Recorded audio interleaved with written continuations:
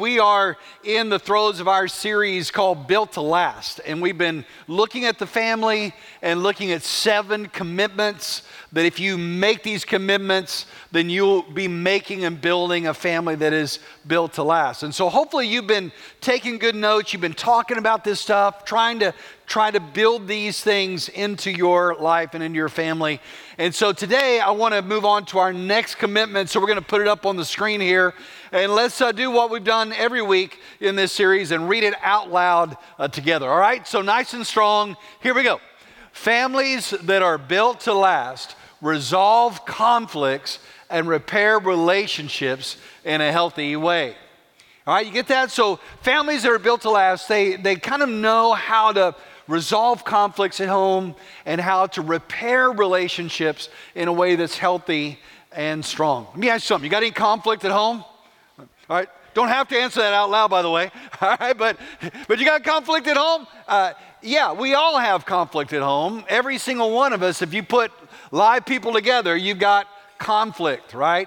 The issue is not if you have conflict or not. The issue is how are you managing that conflict? How are you resolving that conflict? And interestingly enough, how you respond to conflict has a lot to do with even your own development as a child.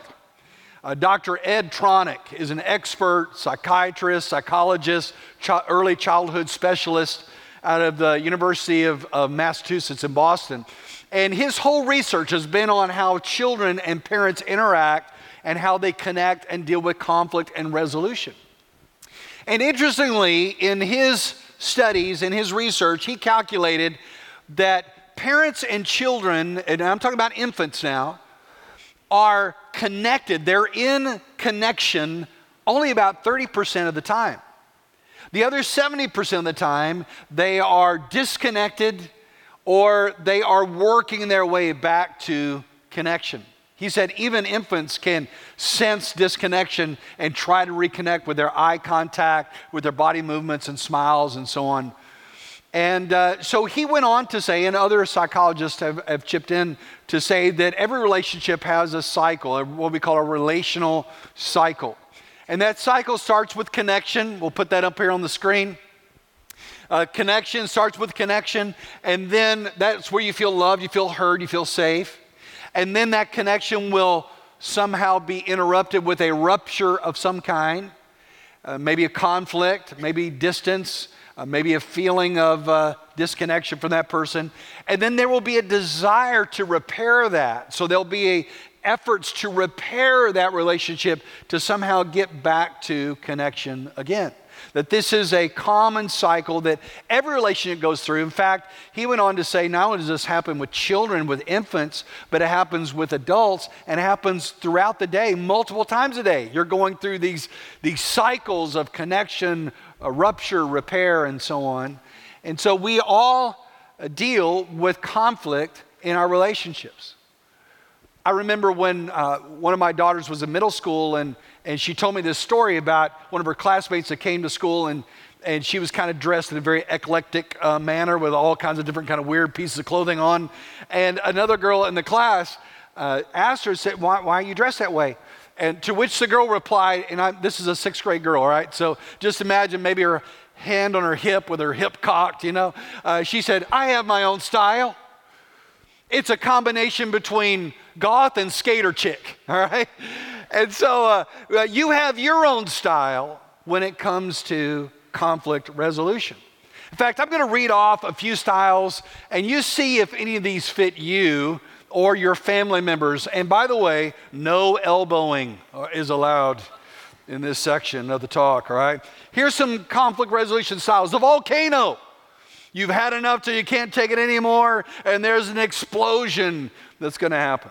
There's the debater that's going to constantly go into debate mode to try to prove their case and to prove how you're wrong and they're right.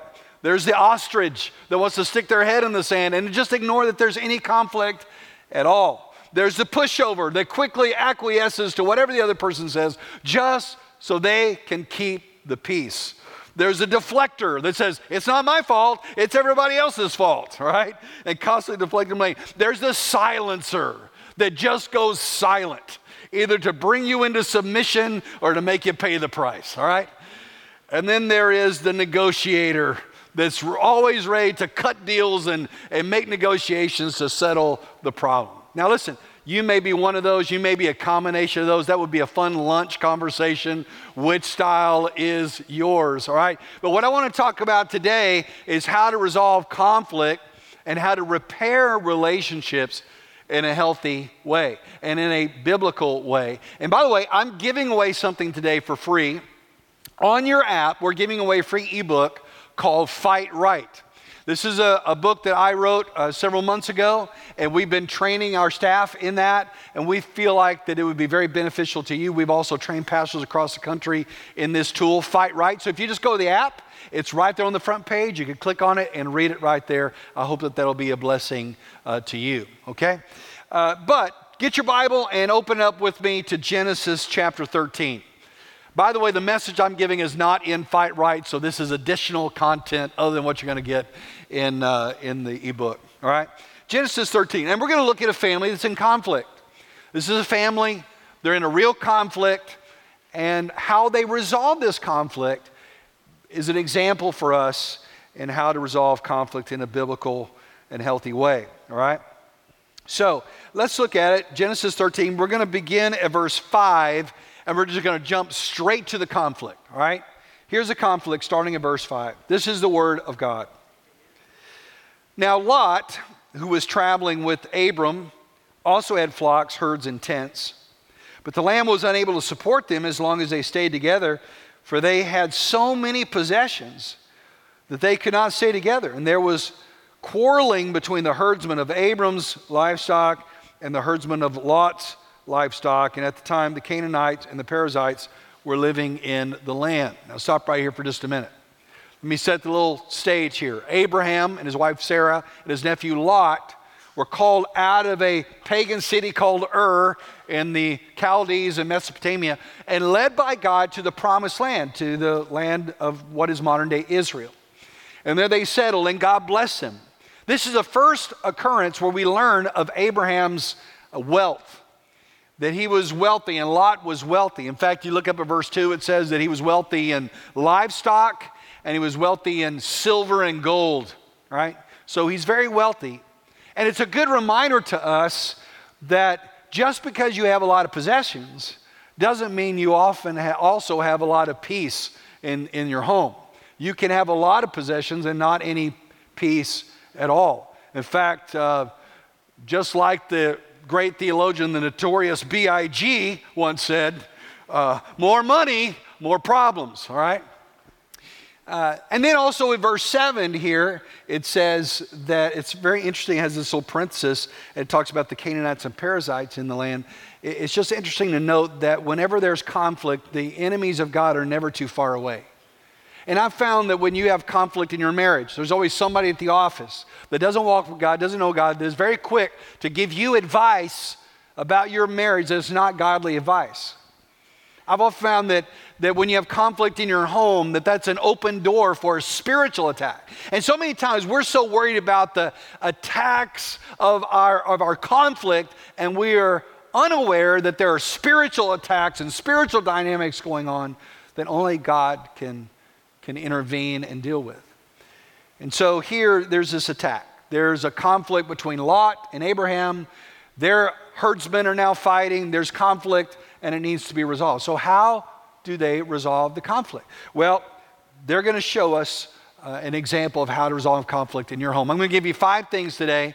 You have to take notes quickly, all right? I got a lot of content today. 5 things you can do to move toward conflict resolution and repairing relationships. Are you with me? Say amen.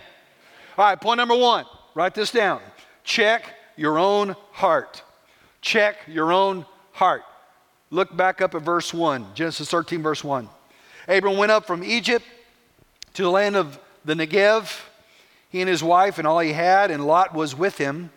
Abram was very rich in livestock, silver and gold, and he went by stages from the Negev to Bethel, to the place between Bethel and Ai, where his tent had formerly been, to the site where he had built the altar, and Abram called on the name of the Lord there. Now, let me just explain what that means, okay?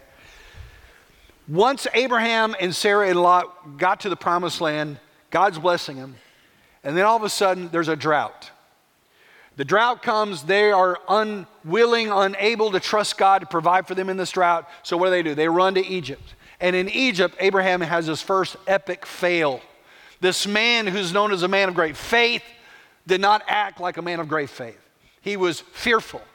His wife was so good looking, he was afraid that the king was going to kill him and take his wife as part of his own harem. And so he lied and said that she wasn't his wife, that she was his sister. And there's this whole scandal that goes on. And if you want to know about that, you can read the previous chapter some other time. But suffice it to say that God preserves him from that, brings him back to the land of promise. He goes back to where he had camped before and back to an altar that he had built before. Now he's a broken man. Now he's known he's failed. Now he knows he's disappointed God and really put his own family at risk. And he cries out to the Lord. He calls on the name of the Lord. Now we don't know what Abram's prayer was like. We don't know exactly what he said. I tend to think it was probably something like, God, I really blew it. God, I can't believe I let this happen. God, I should have trusted you more. I have to think that maybe there was some recommitment in Abraham's life to truly trust God in his circumstances. But whatever the case was, Abraham was getting right with God. Now, I think it's fascinating that the very next verse, after it says he called on the name of the Lord, that there's a conflict. And here's my point, that how you walk with God has everything to do with how you handle conflict.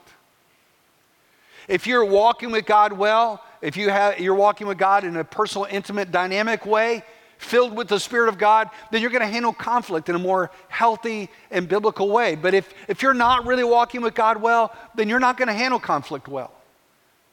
Jesus said the very same thing. When he said, why is it that you are trying to pick out a splinter in your brother's eye when you have a log in your own eye? In other words, you got to check your own self first. That's what Jesus was saying. Check your own heart first. Check your own motives first. Check your own perspective first and say, God, am I operating in the flesh here? Am I operating in the Spirit? Am I just upset because this cramped my style or offended me, or am I willing to forgive? God, am I seeing your perspective, or am I only seeing my perspective? I just found over and over and over, if I check my heart first and really make sure that I'm right with God this way, then I'm more likely and inclined to be able to resolve conflict this way. And so the first thing that you have to do is you've got to check your own heart. God, am I walking with you? Is there anything in me that you need to change and deal with before I deal with this problem? Okay? Number one, check your own heart. Number two, acknowledge the conflict. Just acknowledge the conflict. Look at verse 8. He says, please, let's not have quarreling between you and me and between your herdsmen and my herdsmen. Abraham just acknowledged the conflict. Hey, Lot, we got a problem here. Our guys are fighting. We've got an issue here. Let's not have a big fuss over this. He just acknowledges what everyone already knew, that there was a conflict. Listen, when you have a conflict in your home, you need to ask yourself the question, can I overlook this conflict? Can I overlook this? Can I overlook the offense? Psalm 19 verse 11 says, it is to one's glory to overlook an offense. My wife does this all the time, okay? She's constantly overlooking an offense, right? I forget an appointment, I don't do something I'm supposed to do. I leave stuff out that I was supposed to put up, whatever the case may be. She oftentimes will go, oh, well, that's, she just overlooks an offense. That's called love, okay? That's called grace and mercy. And she overlooks an offense. But maybe you can't overlook it. Maybe this offense, you have overlooked it and it's a continual thing. Or maybe now it's affecting other people. Maybe it's getting out of hand. That's what was happening here with Lot and Abram. Their conflict was now affecting other people so much so that they just could not overlook it. So what did he do? Well, he acknowledged the problem. He said, hey, we got a problem. We got to figure out a way to settle it. Listen, the first thing you need to do, once you say, I can't overlook it, and you've checked your own heart, is you need to acknowledge the problem. 2 different times Jesus said, when you're dealing with conflict resolution, he said, go to the person. Go to your brother. If you're there at an altar and you know that God reminds you that your brother has something against you, leave the altar and go and make it right. In Matthew 18, if there's a conflict, you go to your brother and you work it out just between the two of them. And then if that doesn't work, then you can involve other people. But the first step is always to acknowledge the problem and go to them. And this is the very part that we don't like to do, right? This is the hard part. This is the part we don't handle very well. We don't want to go to the person. We want to go to somebody else and talk about the problem, right? I don't know how many times people come to me, Pastor, I got a conflict. All right, great. Tell me about your conflict. Well, and they'll tell me, and I'll say, well, what did that person say when you went to them? And usually there'll be a little pause, and they'll say, well, I actually haven't talked to them yet. And then my next question is, why? Why haven't you talked to them about it? I mean, you know, biblically, you got to go. We don't talk about people. We talk to people. And so why didn't you do that? And normally it comes back to, well, you know, I'm just not really good at conflict, or I'm afraid that what they'll say, or I'm afraid what they'll think, or I'm afraid of reprisals, or whatever the case may be. And so we allow our own fears, our own insecurities maybe, to keep us from addressing an obvious concern, right? So we go tweet about it, or we go post something about it on Instagram or Facebook, or we go to our friend and we commiserate together. We go over their head and post a complaint at the office about something, but we don't really deal with it one-on-one. Jesus said, go to your brother, go to the person. Abraham went to Lot face to face, and he said, hey, let's acknowledge the problem together, okay? Think about it this way. If you have an engine light that's on your car and it's there, the problem's not getting any better. It's not going away just because you ignore it, right? It's only going to get, somebody tell me, worse, right? I have a toothache, and the toothache is just killing me. Every time I drink something hot or cold, it's just killing me. And I don't go to the dentist. It's only going to get, somebody tell me, worse. It's only going to get worse. And if there's a conflict in your family and you're not addressing that issue, it's only going to get worse, right? So I have to acknowledge that there's a problem. It doesn't mean you have to wade into who's at fault or who's to blame. It's just to say, hey, this isn't working out very good, is it? And let's just acknowledge that things are a little chippy around the house. Let's acknowledge that it's a little cold around here because we're not communicating. Let's acknowledge that there's something that's not right so that we can work on it together, all right? So number one, I got to check my own heart. Number two, I got to acknowledge the problem. Number three, I need to prioritize the relationship. I love this. Look at verse 8. He said, please, let's not have quarreling between you and me and between your herdsman and my herdsman, since we are relatives. Get that part? He said, because we're family. And our family's more important than cows. Our family's more important than goats and sheep. You know, this is family here. So we can't let this stuff impact who we are and what we have going on here. Listen, couples that resolve conflict really well start off not with ultimatums like, well, you can hit the door if you don't like it, or whatever the case may be. Now, they never do that. What they say is, listen, our relationship is our top priority, my top priority. I care more about you than anything else, right? So I don't want anything else to get in the way of this right here. So whatever it is, we can fix it. We can deal with it. Cars are cars. Stuff is stuff. You know, whatever the thing is we're arguing about, that's going to be dealt with. But this is our most important relationship right here. And this is what I want to guard more than anything else. When you just affirm the relationship, it opens people up. Listen, the problem is when you have conflict, people naturally close off. Their hearts close. They become disconnected. They don't want to talk. They don't want to make eye contact. They don't want to resolve the problem because their heart is closed because of the offense.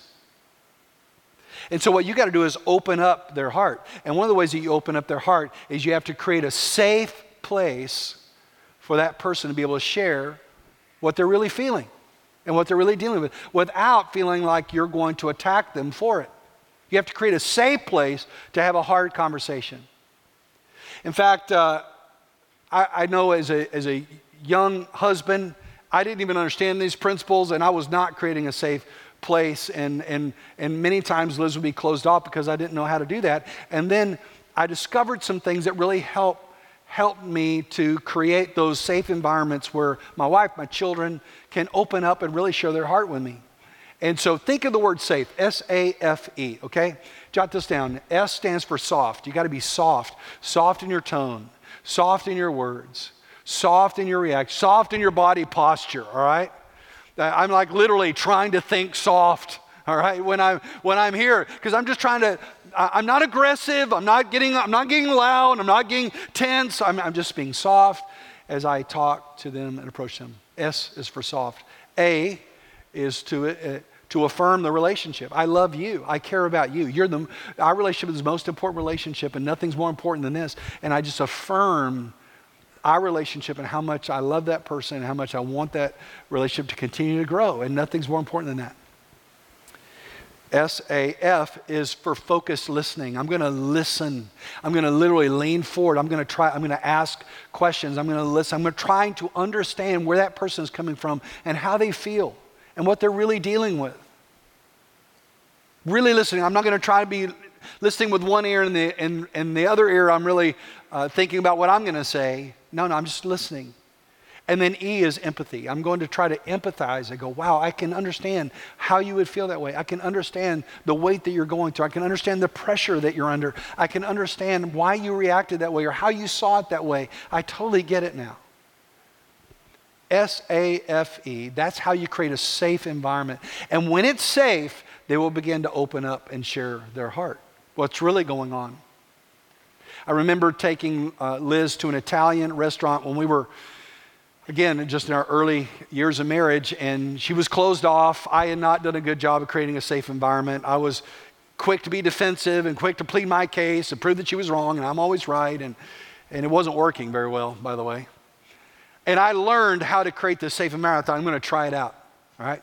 So we go to this Italian restaurant, we sit down, she was kind of closed off, and so I just started being soft, right? And just being tender with my words and affirming how much I loved her and I cared about her. And I know things are kind of intense over the last several days, and I didn't want that to happen. I wanted her to feel loved and cared for. Maybe somewhere along the line, I reached over the table and took her by the hand.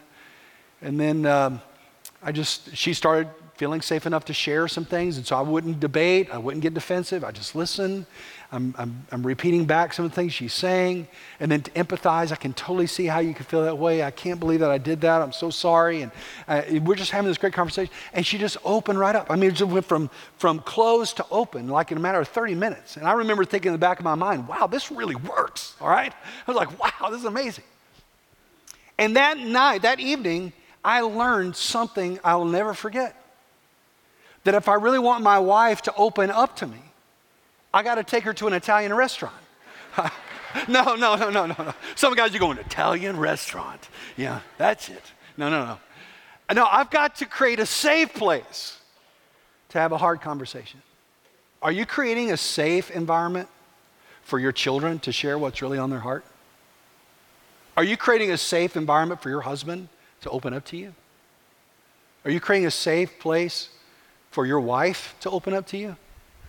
Abraham here, he acknowledges the problem, but he also prioritizes the relationship, and he creates this environment where the next step can happen. And the next step is to work together to find solutions. You got to work together to find solutions. Look at verse 9. He says, is it the whole land before you? Separate from me. If you go left, I will go right. If you go right, I'll go left. In other words, they have a discussion that not all the discussion is written here in the story, I'm sure, but they kind of come to this resolution. Hey, we can't keep all our stuff together. We've got to separate. There's not enough resources for us. And Abraham really does an amazing thing, a humble thing. He says, listen, you go right, I'll go left. You go left, I'll go right. You make the choice. What a great lesson here on solutions. He says Abraham doesn't demand his way. He really does what Philippians 2 talks about when it says consider others more important than yourself. He takes a humble position. Abraham could have said, listen, I'm the old guy and I'm the patriarch and you're only here because I brought you anyway. And so I'm going to pick the spot and you're going to get the leftovers. But he didn't do that. He takes this humble position. And he says, you go right, I'll go left. You go left, I'll go right. Let's just find something that works. And he allows Lot to have some say in the solution.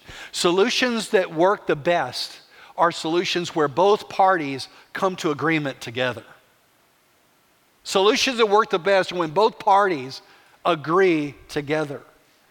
And of course, Lot agreed to his direction. Look at verse 10, what happens.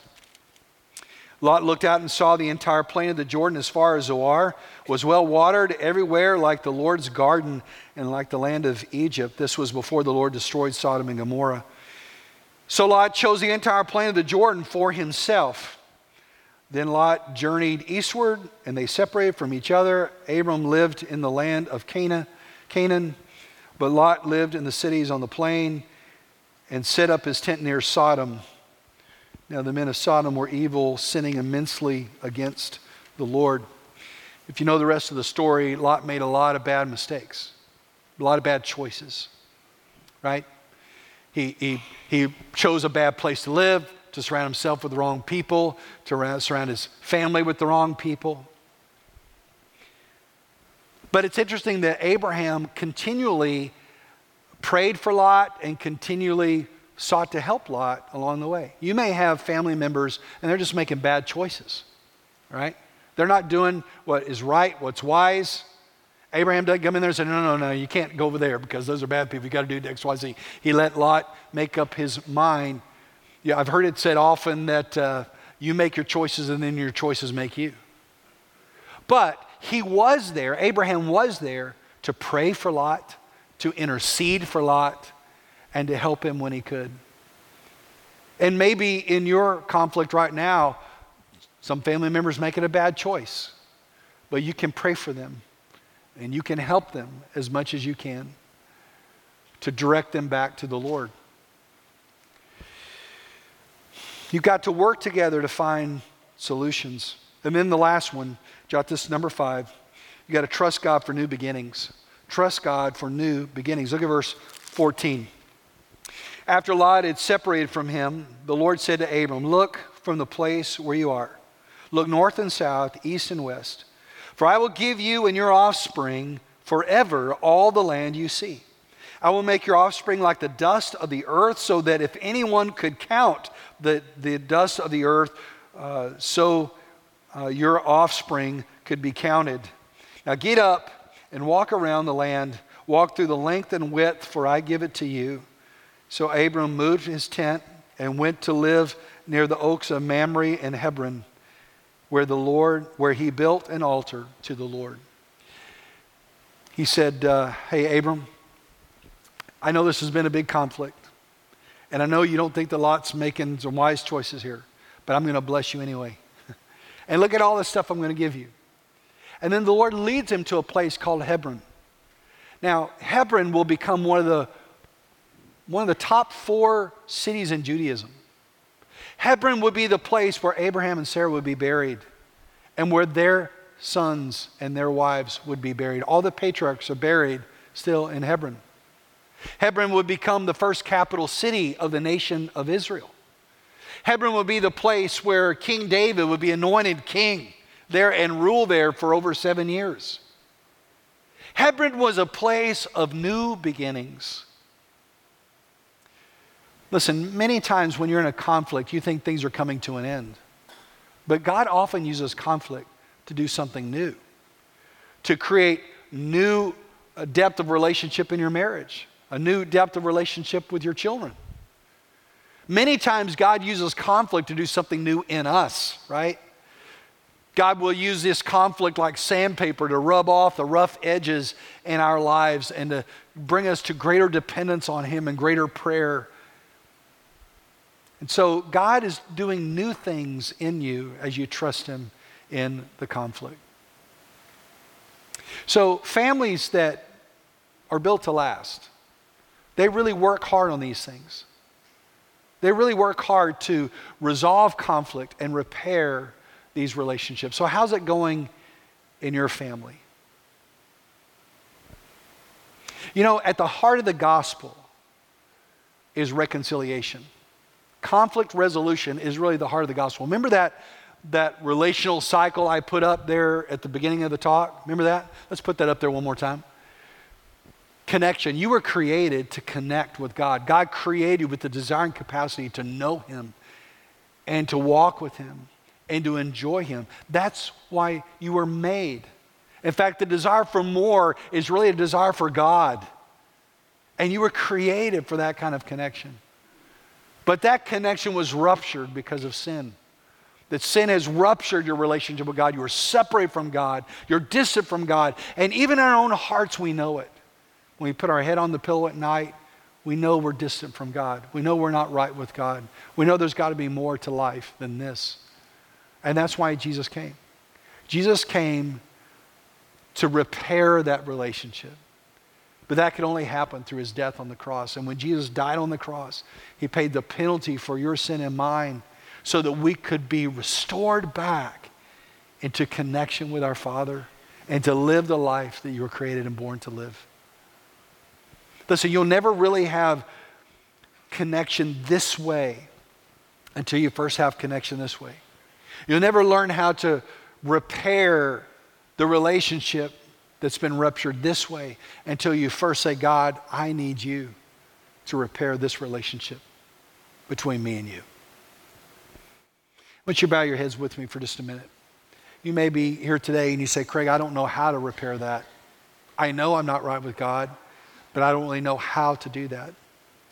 Well, in just a minute, I'm going to say a simple prayer of faith and asking the Lord Jesus to forgive and to make us clean on the inside and to restore us back into relationship with God. And if you are unclear of your walk with God, if you've never given your life to Christ, if you've never prayed to receive Christ, if you've never responded to His great love, then this can be your moment. You can pray this simple prayer with me and ask Christ to forgive you and to fill you with His Spirit and to help you be an agent of healing in your family. So everybody's head bowed, nobody looking around. If you're here today, you say, Pastor Craig, I need Christ in my life. I need to be right with God. I know that. Would you pray for me? Then I just want you to lift up your hand. I'm not going to call you out in any way, but I'll see your hand and I'll pray for you. So just lift up your hand. Pastor, pray for me. I don't know that I'm right with God, but I know I need to be right with God. And I don't want to leave here without knowing for sure that my sins are forgiven, that I'm right with the Lord. So lift up your hand. Pastor, pray for me. I need Jesus, all right? Thank you. All right, lift up your hand. Pastor, pray for me. I just need to know that I'm right with the Lord Jesus. Anybody else? God's moving in your heart. Just lift up your hand so I can see it. Pastor, pray for me. Okay. All right, you can put your hand down now. Just pray this simple prayer with me. Dear Lord, I know I've sinned against you, and I know I've gone my own way, but I believe you died on the cross for me, and I believe you rose again from the dead. And so I'm asking you now, please forgive me. Please wash me clean. I turn from my sin, and I place my trust in you, Jesus. And I want to follow you all the days of my life. Father, I thank you for your word today. Thank you for how relevant it is to us, Lord. We all deal with conflicts at home. And I know, Lord, that right now there are so many people hearing my voice that they're going home to a home of conflict. They're going to leave this building and then walk straight back into the conflict that has been unresolved. Lord, I pray that you would help us by your Holy Spirit to know how to resolve these things in a biblical way, in a healthy way. Lord, help us to create safe spaces to connect with our family. Lord, help us to overlook the offense when we can, and when we can't, to acknowledge these things, Lord, and work towards solutions, praying all the time that you will bring healing and hope. Lord, we love you. We need you. And we pray this in Jesus' name. Amen.